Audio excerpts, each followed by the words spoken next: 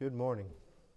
What a blessing it is to be here. I cannot say that enough, that God has blessed us to come, to sing praises to Him, to hear His Word, to rejoice in another day of life that He has given us. Take your Bibles, if you would. Let's stand one more time in honor of the reading of the Word of God. We're going to go to Romans chapter 14.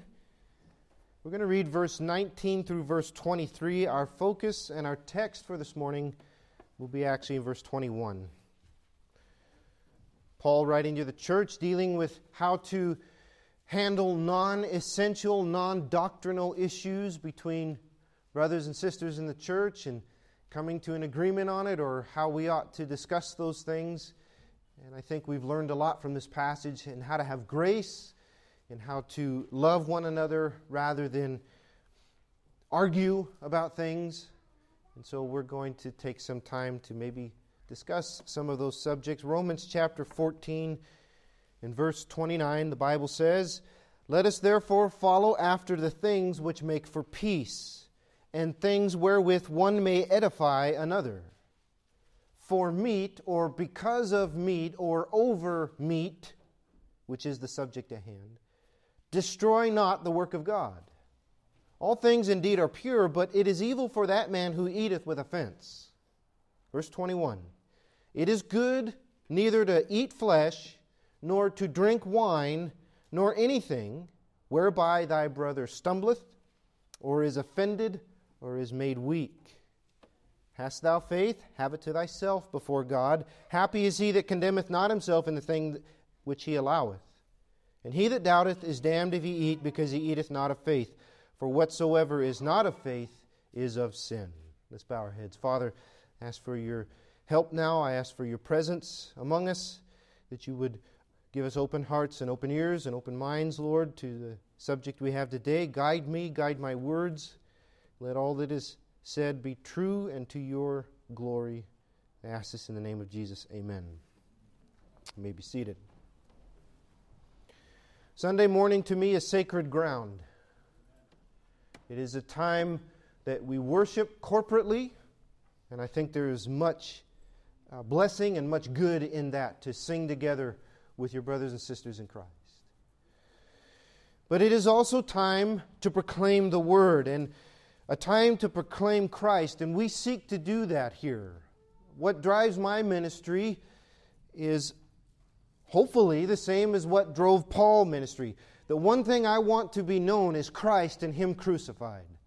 That we have a Savior who gave Himself for our sins so that we would not have to face the judgment of God and eternity in hell, but we can be forgiven, we can be with Him in heaven forever. That is message number one of the church, right? We proclaim the Savior. And let that be the message that comes on Sunday mornings. But we would also be remiss if in preaching the cross and in preaching our Savior that we did not apply what He has done for us and the instructions that He's given us into our everyday lives as well. In fact, most of the Bible is about how we ought to live now that we've been saved. And if that doesn't come out on a Sunday morning, I think the church is failing. I want this pulpit to be a discourse or a guide on the social culture around us, not only for each and every one of us, but for the children sitting in the pews. I want them to hear what the Bible says about what they are facing. And yes, on a Sunday morning. And so from time to time we take time to handle subjects like that, and today's going to be the case. And we've been looking at how to handle non-essential or non-doctrinal issues, subjects that can come up, and maybe in and of themselves they're small things, but if they're not handled right, or if they become a point of contention, they can become big things, right? And they can cause problems in the church. And that's what Paul is dealing with here. And if you want a background on it, I don't have time. You can find it on the website and listen to that message. But that is what Paul is dealing with here. And such is the case with the subject that we're going to talk about today. I've had many conversations about this subject. I've taught lessons on it at my previous church, but I have not done so here. I've taken all that time, almost 6 years now, can you believe it? We're going to be 6 in a couple months, which is awesome. But I've taken all that time because I want to address this subject. I want to handle it correctly. I want to handle it honestly. And most importantly, I want to handle it biblically. And that subject is drinking alcohol. What does the Bible say about alcohol, and how do we respond? It's a non-doctrinal issue that can become a big issue if it's not handled correctly, right? And I've seen it do just that. I've heard it defended. I've heard it condemned. Sometimes in a very intelligent manner. But quite honestly, most of the time I've heard it preached with preconceived ideas. And it sounds harsh, but I think it's true. It's very easy to preach one way or another on a subject when we bring our ideas or our feelings to Scripture. I don't want to do that, not with a subject like this. So, here on a Sunday morning, we're going to talk about that. We have to be faithful to Scripture. I cannot make verses say one thing or another. What I want to do is take what God has given us here and then formulate our own opinions or our own stands on what the Bible says. In the end, it doesn't matter what I think, it matters what the Bible says, right? On everything. So we take what the Bible says and then we build on that foundation. And I also understand this might be a touchy subject. It might bring up a lot of questions, or you have your own strong feelings or your own past experiences with that subject, which is exactly what Romans 14 is about and what Paul is instructing. You see, we all bring a mix of life here, right? All from different backgrounds, different experiences. And while we have unity in the doctrinal stands, we ought to have unity in the non-essentials or matters of discernment. And this is one of them. I ask that you hear me out. Listen to what I have, what the Lord has laid on my heart. And understand that this is a matter of discernment, that I don't want to grow beyond that. So, let's have some open minds and open hearts, and let's see what the Bible has to say. Can we do that this morning? So what does the Bible say? And that's where we need to start, right? And I have to start with this.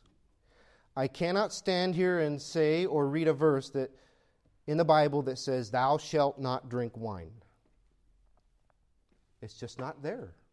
It's not there. To certain groups, yes, there are commands, which you'll see in a moment. But as far as a universal command, like the 10 Commandments, thou shalt love the Lord thy God with all thy heart, thou shalt not steal, thou shalt not commit adultery, those massive overarching commands, there is not one like that in Scripture.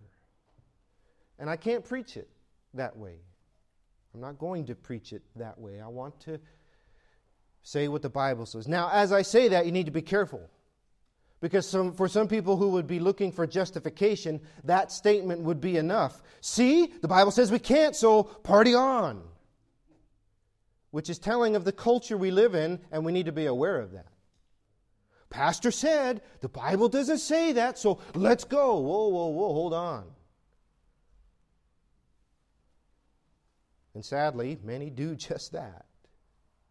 What I think is the best plan is let's see what the Bible says, not with eisegesis and bringing preconceived ideas, but exegesis, which means pulling out what the Bible actually says. We'll set forth what Scripture says, and we'll go from there. And I'm going to quote a lot of Scripture this morning. This is a massive subject. I can't fit into one sermon, but I don't want to string a month-long sermons on alcohol. We got the holidays coming, and I want to talk about some different things. But I'm going to quote a lot of Scripture, and you can take notes, or if we want to have some conversations on it later, great.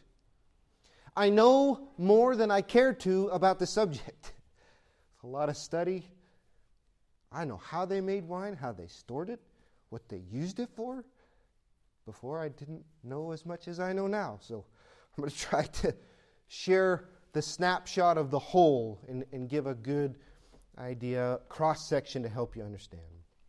The Bible has a lot to say about wine. The Bible has a lot to say about strong drink, especially in the Old Testament, and we understand why.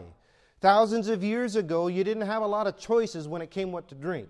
They didn't have refrigerators. They didn't have soda. They had just a few things.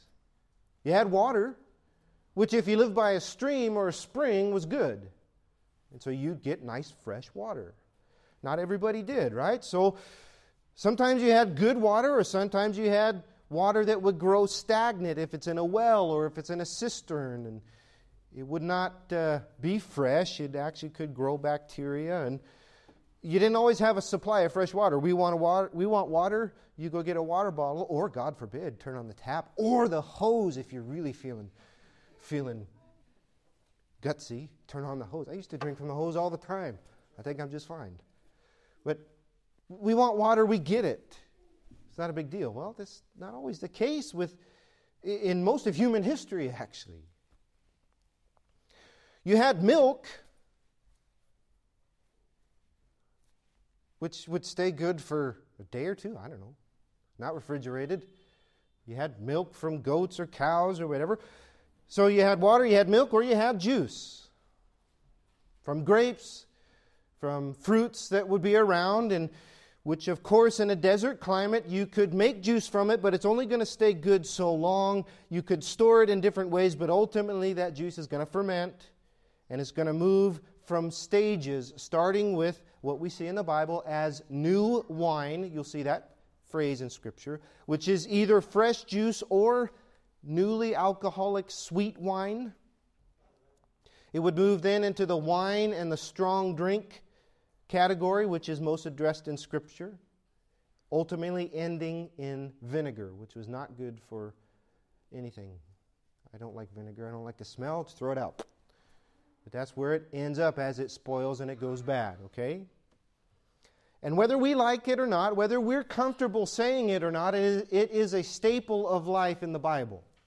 It's all over Scripture.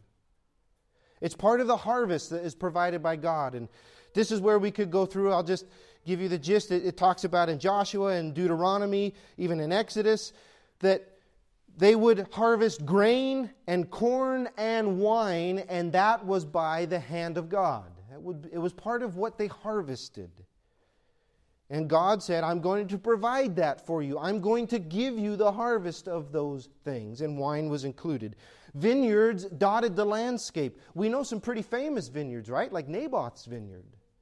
The one that, I think it's King Ahab, or Ahaz, either one of them, coveted, and he wanted it so bad that he put Naboth to death. Because it was a good vineyard that grew good grapes that weren't just for juice. It was for wine. Noah had a vineyard, right? As soon as he got off the ark, he planted a vineyard, and we know that went south. We'll get to that in a bit. But it wasn't just for making grape juice. These vineyards weren't just planted for making grape juice. It was to make wine, part of the harvest. So not only was it part of the harvest, but people drank wine. Yes, people drank wine in the Bible. Job is an important book to me. I quote it a lot because it's the first one written in the Bible. It is the earliest book probably written down. So what you see in there is telling of what was going on in human history. Job chapter 1 verse 13 says this, "And there was a day when his sons and his daughters were eating and drinking wine in their eldest brother's house." Put a hold on, because I want to address something that just came across your minds. Your thinking is skewed.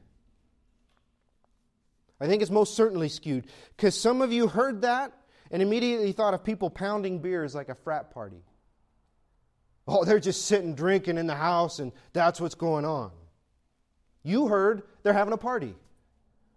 Most Americans hear that when we read something like that. They're sitting drinking wine in their brother's house. Man, they just may be going at it and they're all sitting around drunk. And if I had read they were sitting in their brother's house and eating and drinking coffee, a different scene comes to mind, doesn't it?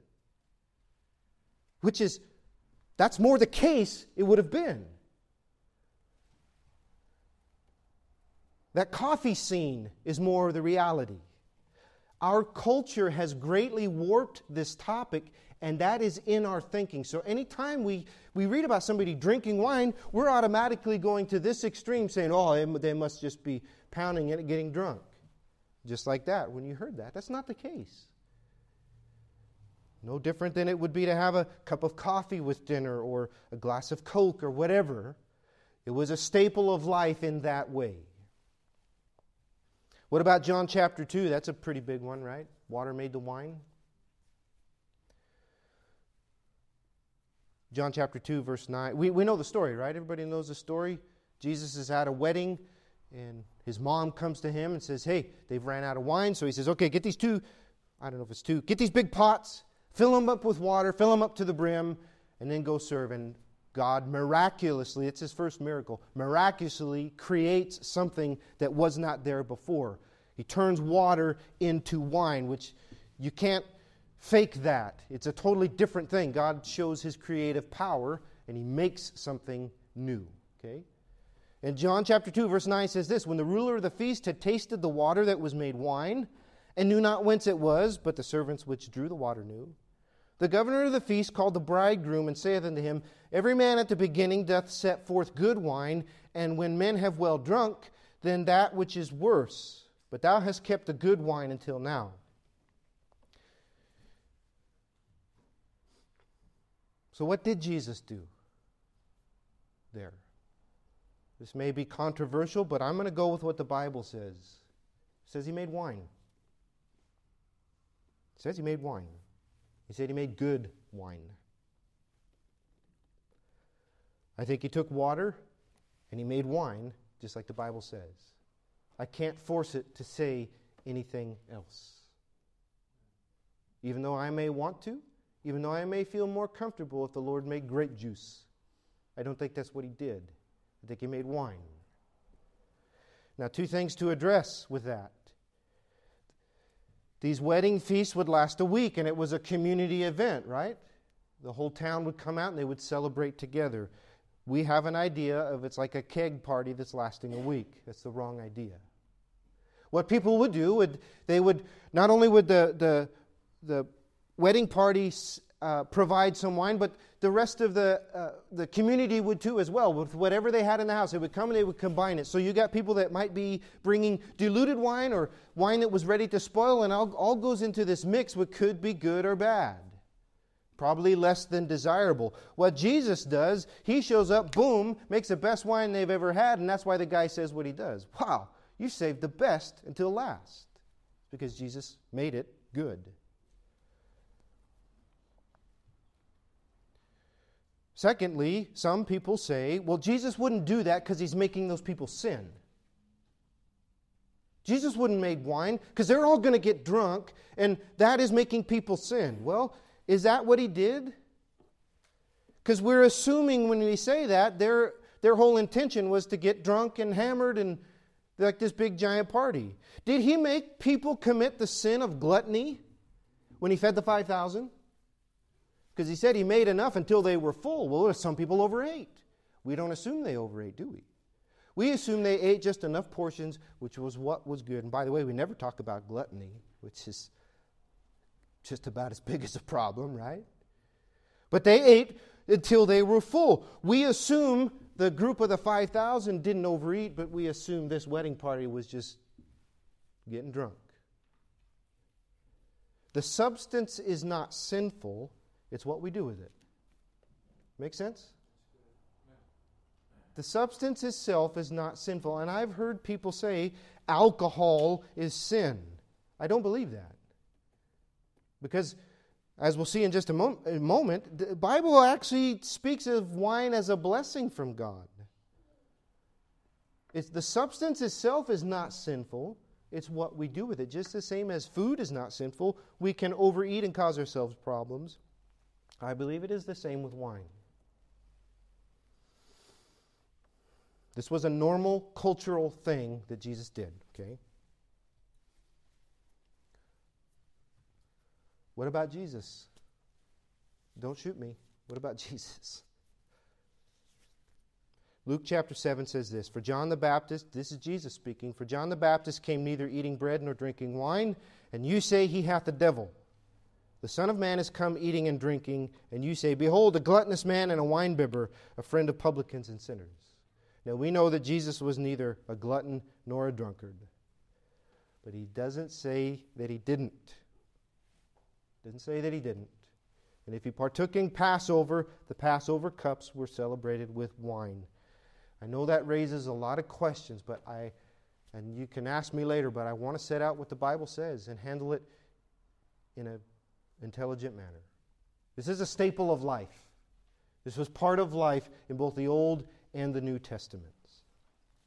It's called out as a blessing from God. Proverbs chapter 3, honor the Lord with thy substance, with the first fruits of all thine increase. So shall thy barns be filled with plenty, and thy presses shall burst out with new wine. And that can speak both of the juice and of the starting of the process. God says, you honor me, I'm going to bless you with this. Psalm 104, he causeth the grass to grow for the cattle, and herb for the service of man, that he may bring forth food out of the earth, and wine that maketh glad the heart of man, and oil to make his face shine, and the bread which strengtheneth man's heart. He gives that. That's what that verse says.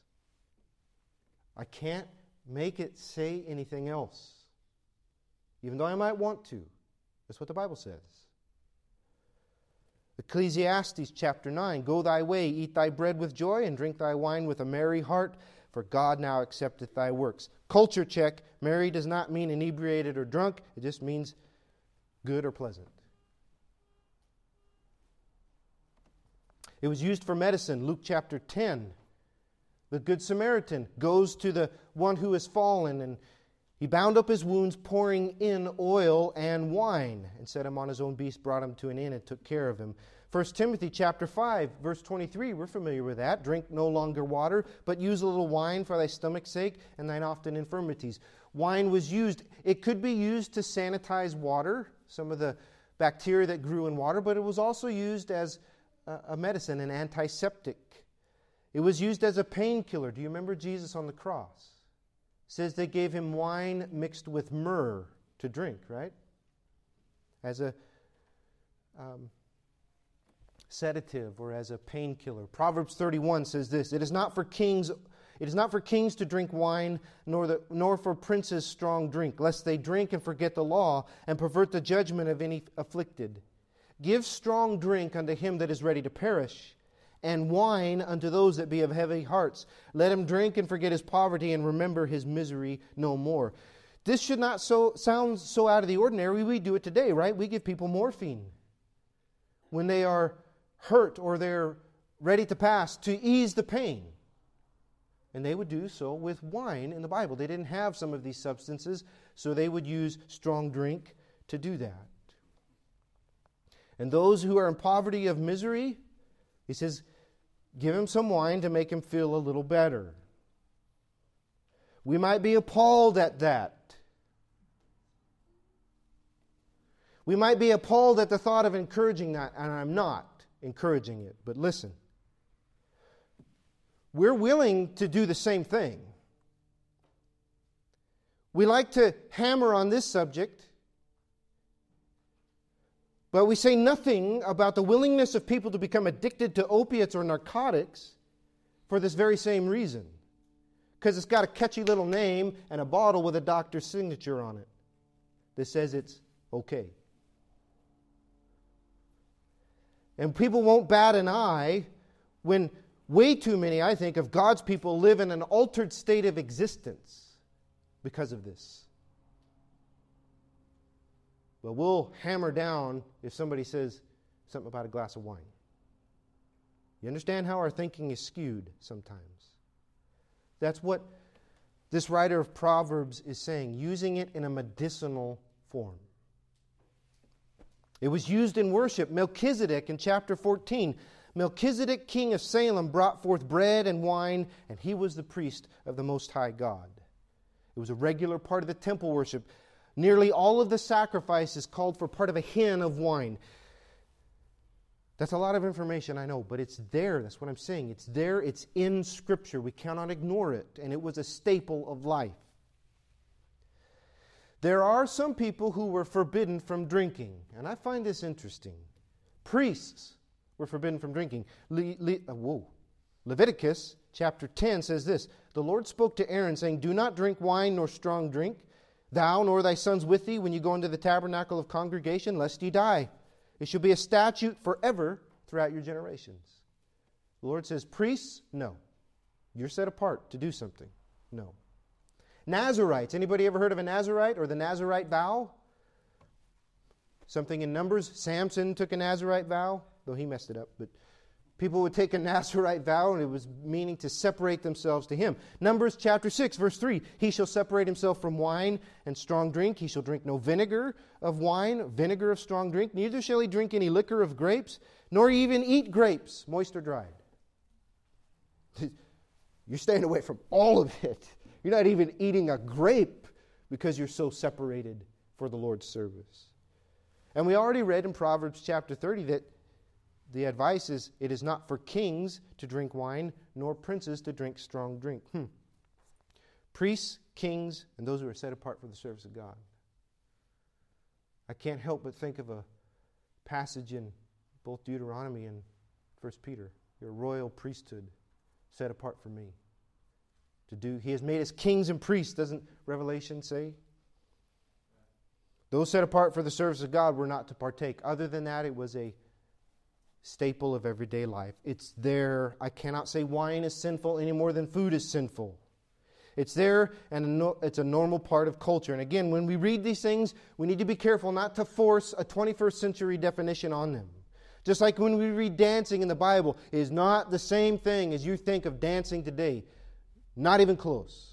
David danced unto the Lord. It's nothing that's going on anywhere around us. Okay?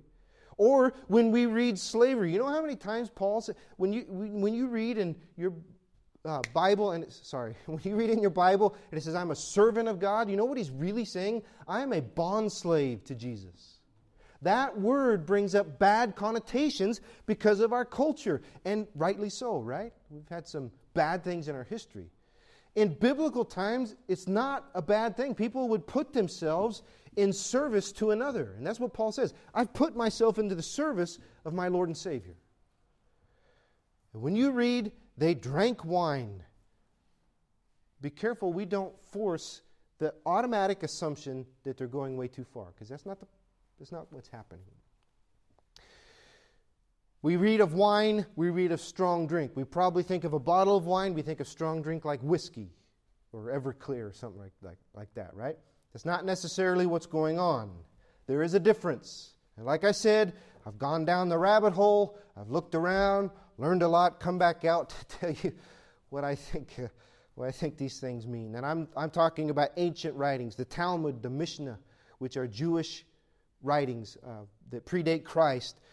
Things from Hammurabi's Law, writings from Plato and Plutarch. Historical writings all address this, and what I understand is this. It was a relatively normal practice to dilute wine when drinking it. And so when you read strong drink in the Bible, it's most likely talking about full-strength wine or wine that was ready to expire or mixed with something else. And when you read wine, it is most often going to be talking about a diluted state. It is what it is. It was a normal part of life that was not abused like we think of every time that we hear it. Now, here's where I want to change gears. There was a normal part of Jewish Middle Eastern culture. American culture is different, period. The Middle Eastern culture could partake of it without abusing it. Americans, we abuse it as part of our culture. I can say without hesitation, no one has a drink of wine today out of necessity. Oh, I don't know what to choose, water, milk, or wine. Not the case, period. Grab a Coke. You got a choice. Literally, hundreds of them. You probably have a variety in your fridge, right? My fridge is stocked with sodas.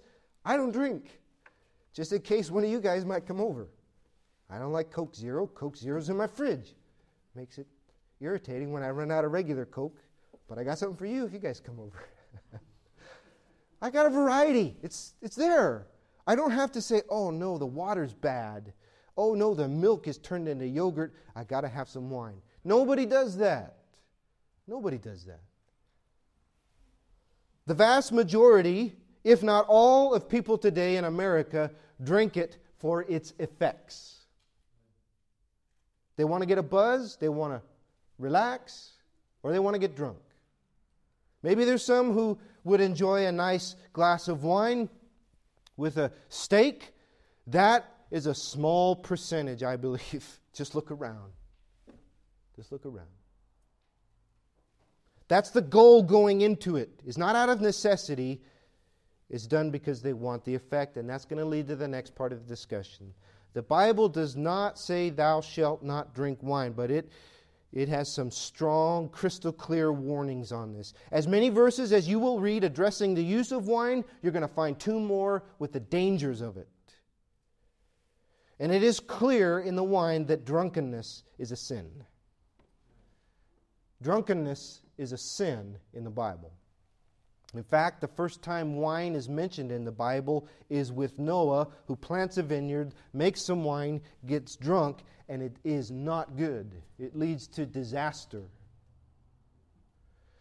And again, the Old Testament is packed full, and it's really clear. I don't have time to include all the verses, but let me read you a few. Proverbs chapter 20. Wine is a mocker, strong drink is raging. Whoever is deceived thereby is not wise. There is a way that it can be used in a wise manner, and there is a way that it can be used in a deceptive manner, and where it begins to take over. I believe it's Hosea chapter 4 that says, wine can enslave the heart.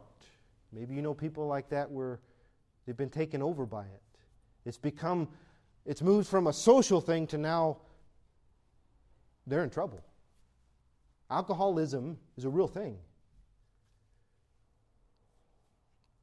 Proverbs chapter 23. Who has woe? Who has sorrow? Who has contentions? Who hath babbling? Who hath wounds without cause? Who hath redness of eyes? They that tarry long at the wine. They that go to seek mixed wine. Who has problems? Who's babbling? Saying things they don't even know? Or who keeps getting hurt or falling down? Or what's going on? Those who tarry long at wine, they that go to seek mixed wine. It goes on to say, look not thou upon the wine when it is red, when it giveth its color in the cup, when it moveth itself aright. At the last it biteth like a serpent and stingeth like an adder. Snake bites like a snake. Thine eyes shall behold strange women, and thine heart shall utter perverse things. Yea, thou shalt be as he that lieth down in the midst of the sea. Drunk people do dumb things, like go to bed in the middle of the ocean. Or he that lieth upon the top of a mast, doing things they know they shouldn't, right? They have stricken me, shalt thou say, and I was not sick. They have beaten me, and I felt it not. When shall I awake? I will seek it yet again. He's talking about somebody who has become drunk. Isaiah chapter 5, woe unto them that rise up early in the morning, that they may follow strong drink, that continue until night, till wine inflame them. Woe unto them that are mighty to drink wine, and men of strength to mingle strong drink. I know some people that are really proud of their drinking skills. The Bible says, woe, they are undone. It brings destruction. New Testament is just as clear. Both 1 Corinthians and Galatians, Paul states expressly that drunkards, those who participate in drunkenness, will not inherit the kingdom of God. Ephesians chapter 5, verse 18, which is, I don't know how any clearer you can get. Be not drunk with wine, wherein is excess. It's pretty clear. Don't be drunk. We're familiar with that. We've probably heard that before, and it really shouldn't need explanation. The problem is, we want to go and ask questions like, well, define drunk. How drunk is drunk? Just how inebriated do you have to be to qualify as drunk? Wrong question. Wrong question. If you have to be asking that, step away. Don't. Time is fleeting. Let me get to the point and to the text. I need to hit the stop button, the brakes. So it's okay to drink but not get drunk. Is that your message, Pastor? Is that what you're saying? What I'm doing is I'm giving you biblical information on the subject. And my answer to that question is no. And let me tell you why. The stance of Faith Baptist is abstinence from alcohol. While we do not say the Bible says, "Thou shalt not," we firmly believe we should not. We are convinced that this is the most wise and God-honoring choice in the time, in the culture, in the climate that we live in, and there's a few reasons for that I hope to make clear. Number one, there's no need to. There is no need to. No one here needs to drink because of limited choice. You literally have hundreds of choices of what to drink with dinner. Have a Coke, not a beer. It works just the same.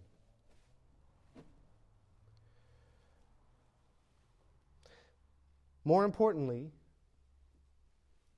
is the first-hand experience we have with its devastation. I do not have to give you the statistics of broken homes because of alcohol or alcoholism or the abuse of alcohol. I do not have to give you the statistics of broken lives, broken families. I do not have to tell you about the rampant alcoholism that is throughout our nation, of the accidents, the lives taken or ruined by this, whether it be by someone who is hopelessly addicted to it or someone who is simply partaking in a social manner. You know the damages that it can cause. You have people in your lives that have been touched with it.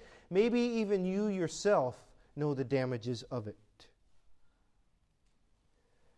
You know the problems. You just think it's never going to be you. You're the one person that can handle it. Everybody else might fall. I'll be fine. I'm not going to become a statistic. Said just about everyone else who did become a statistic. And I understand addictive personalities. I understand addictive tendencies. But I can say this with confidence. All that started with one. It started with one. Whether it was in some social setting or turning to it to find some kind of self-medication or self-help, it started with one. And those that find themselves in ruins at the end never thought they would find themselves there. So, we take what the Bible says, we present the truth of it, and I say, let's not even go there. Because first of all, it's never just one. It's never just one. It wasn't for me. I know this firsthand. I heard preaching from a pulpit that says, yeah, go ahead, it's fine, just don't get drunk. And so you know what you think? Oh, wow, cool. Sure, I can do it. I can handle it. No big deal. And then you find yourself puking your guts out saying, what in the world am I doing? This is what a Christian is? This is what I'm going to wear as a professing born-again child of God, that this is what I can do? This is what it leads? Really? Is this really what a Christian should be doing? No, it's not. It's not. And everyone else who knows that same experience can stand and say, you know what? It's not. Don't even go there. Don't even start down that road. And that experience of mine is mild. We could go around this room and people can speak from experience of the devastation that alcohol will bring. And it started with just one drink. But you said it doesn't say we can't, Pastor. Well, God gave us a brain too and a discerning spirit to make some good decisions. You know, the Bible doesn't technically say a male and a female can't live together. It just says don't commit adultery or sexual immorality. But we, with our wise minds, say, hey, you know what? You probably shouldn't do that. So you stay away from the danger. It also says you can't run up and down the street in between cars. But we have a brain to use with good sense. And if we want to avoid the pain and the hardship that can bring, I believe it's a wise thing to say no. It's a wise thing to say for this church, for my family, for my children, no, guys. Here's why. Here's what the Bible says. Here's why. And Satan and the world will use that Genesis 3 style of defense. Well, go ahead. It's not that bad. You're not going to die. Look, in fact, on all you're missing out. Look, all these people having good times. You can only have that kind of a good time if you have a beer. Other than that, your parties are not as fun. Your outings are not as fun unless you have that. Look at how good it is. Did he do the same thing in the garden? Have a bite. You're not going to die. In fact, God's keeping you down because He knows what you're missing. That pressure's going to be there. Remember what Proverbs says? In the end, it bites like a snake. In fact, Solomon himself said this, Ecclesiastes chapter 2, end of his life, wisest man ever by God. He said, I sought in mine heart to give myself unto wine, yet acquainting my heart with wisdom. He says, I'm just going to follow this path. What does he end up saying? Behold, it's all vanity, vexation of spirit, and there's no profit under the sun. It's futile, it's futility, it's grasping for the wind, there's no profit. I think we should probably listen to a wise man. And now we come to the text. Longest introduction ever. We come to the text, and this is where I hang my hat. This is where I hang my reasoning for standing on abstinence. Romans 14:21.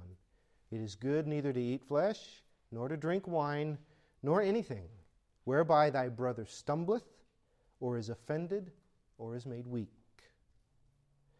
I could make a case for exercising biblical liberty in that way, but there's a greater effect I must be aware of. What I do affects others. What you do affects me. We're a family here, right? Brought together to glorify God and to help one another through this life. And the choices you make, whether you might be free to make them or not, affect other people. And me partaking in alcohol can cause some damage in other people. This can cause people to stumble, to fall away, to fall into weakness. Again, listen, man, we've got people who've lived lives filled with drinking and drunkenness before they met Jesus.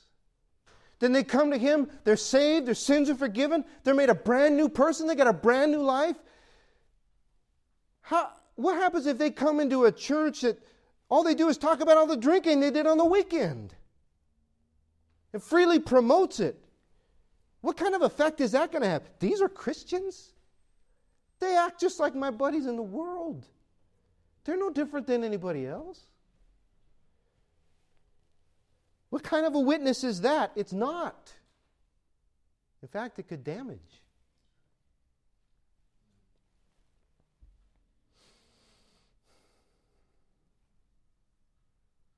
And if they had a problem before, do you understand the promotion of that, saying it's okay, could send them back down a path of destruction they might not recover from? There are some people I know that one drink would be the end of them.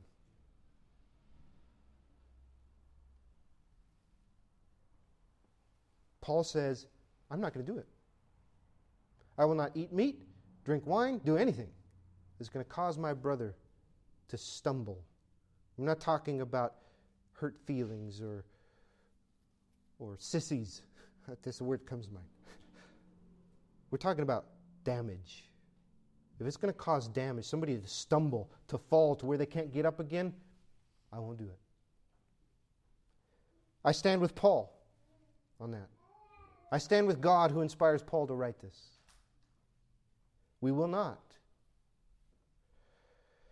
And again, I know the effects that it can have on a young person's life who could hear or see the promotion or condoning of drinking alcohol. I know the stumbling and the weakness that will lead to, as others in this room will say as well. So I want to make it clear, we say no, we will not. We want to stay away from it. because it always ends badly. So no matter what the pressure may be, no matter what you may hear those around you say or see them do, take it from all of us here who know, don't. Stay away from it. You know, just the same way your parents told you not to touch the stove or the fire. Matthew learned that lesson when he was 2.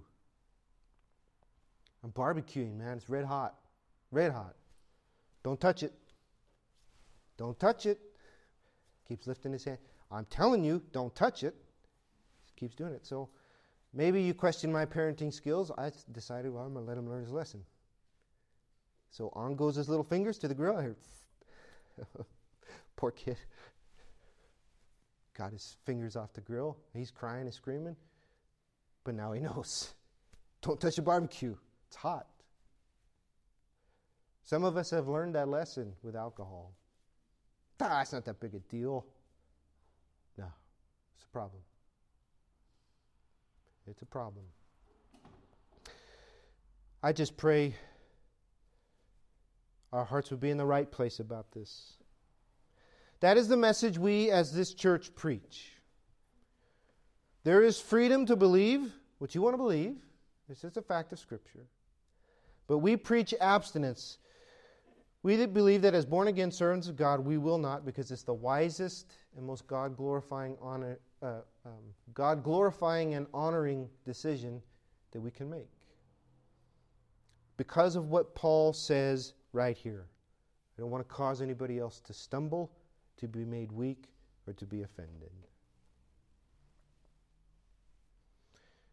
Can we have differing opinions on it? Sure. But I hope that we have, even if we do, that we can stay united in this matter of discernment. And preach and teach that we ought to conduct ourselves in a way that not only glorifies God, but has grace and love with each other, that edifies. Paul says we follow things that edify or build up one another. And I believe the best way to do that is to preach and practice abstinence. Let's bow our heads, we'll be closed. Father, I thank you for this day. Lord, I pray you take this message. Use it as you see fit.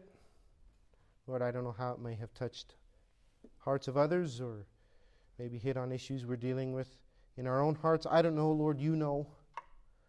I pray that you would use the message to your will and to your doing, Lord. So now as we come to a time of invitation, Lord, I pray that you would draw us as you see fit, Lord. Again, I thank you for all you've done. I ask this in the name of Jesus. Amen.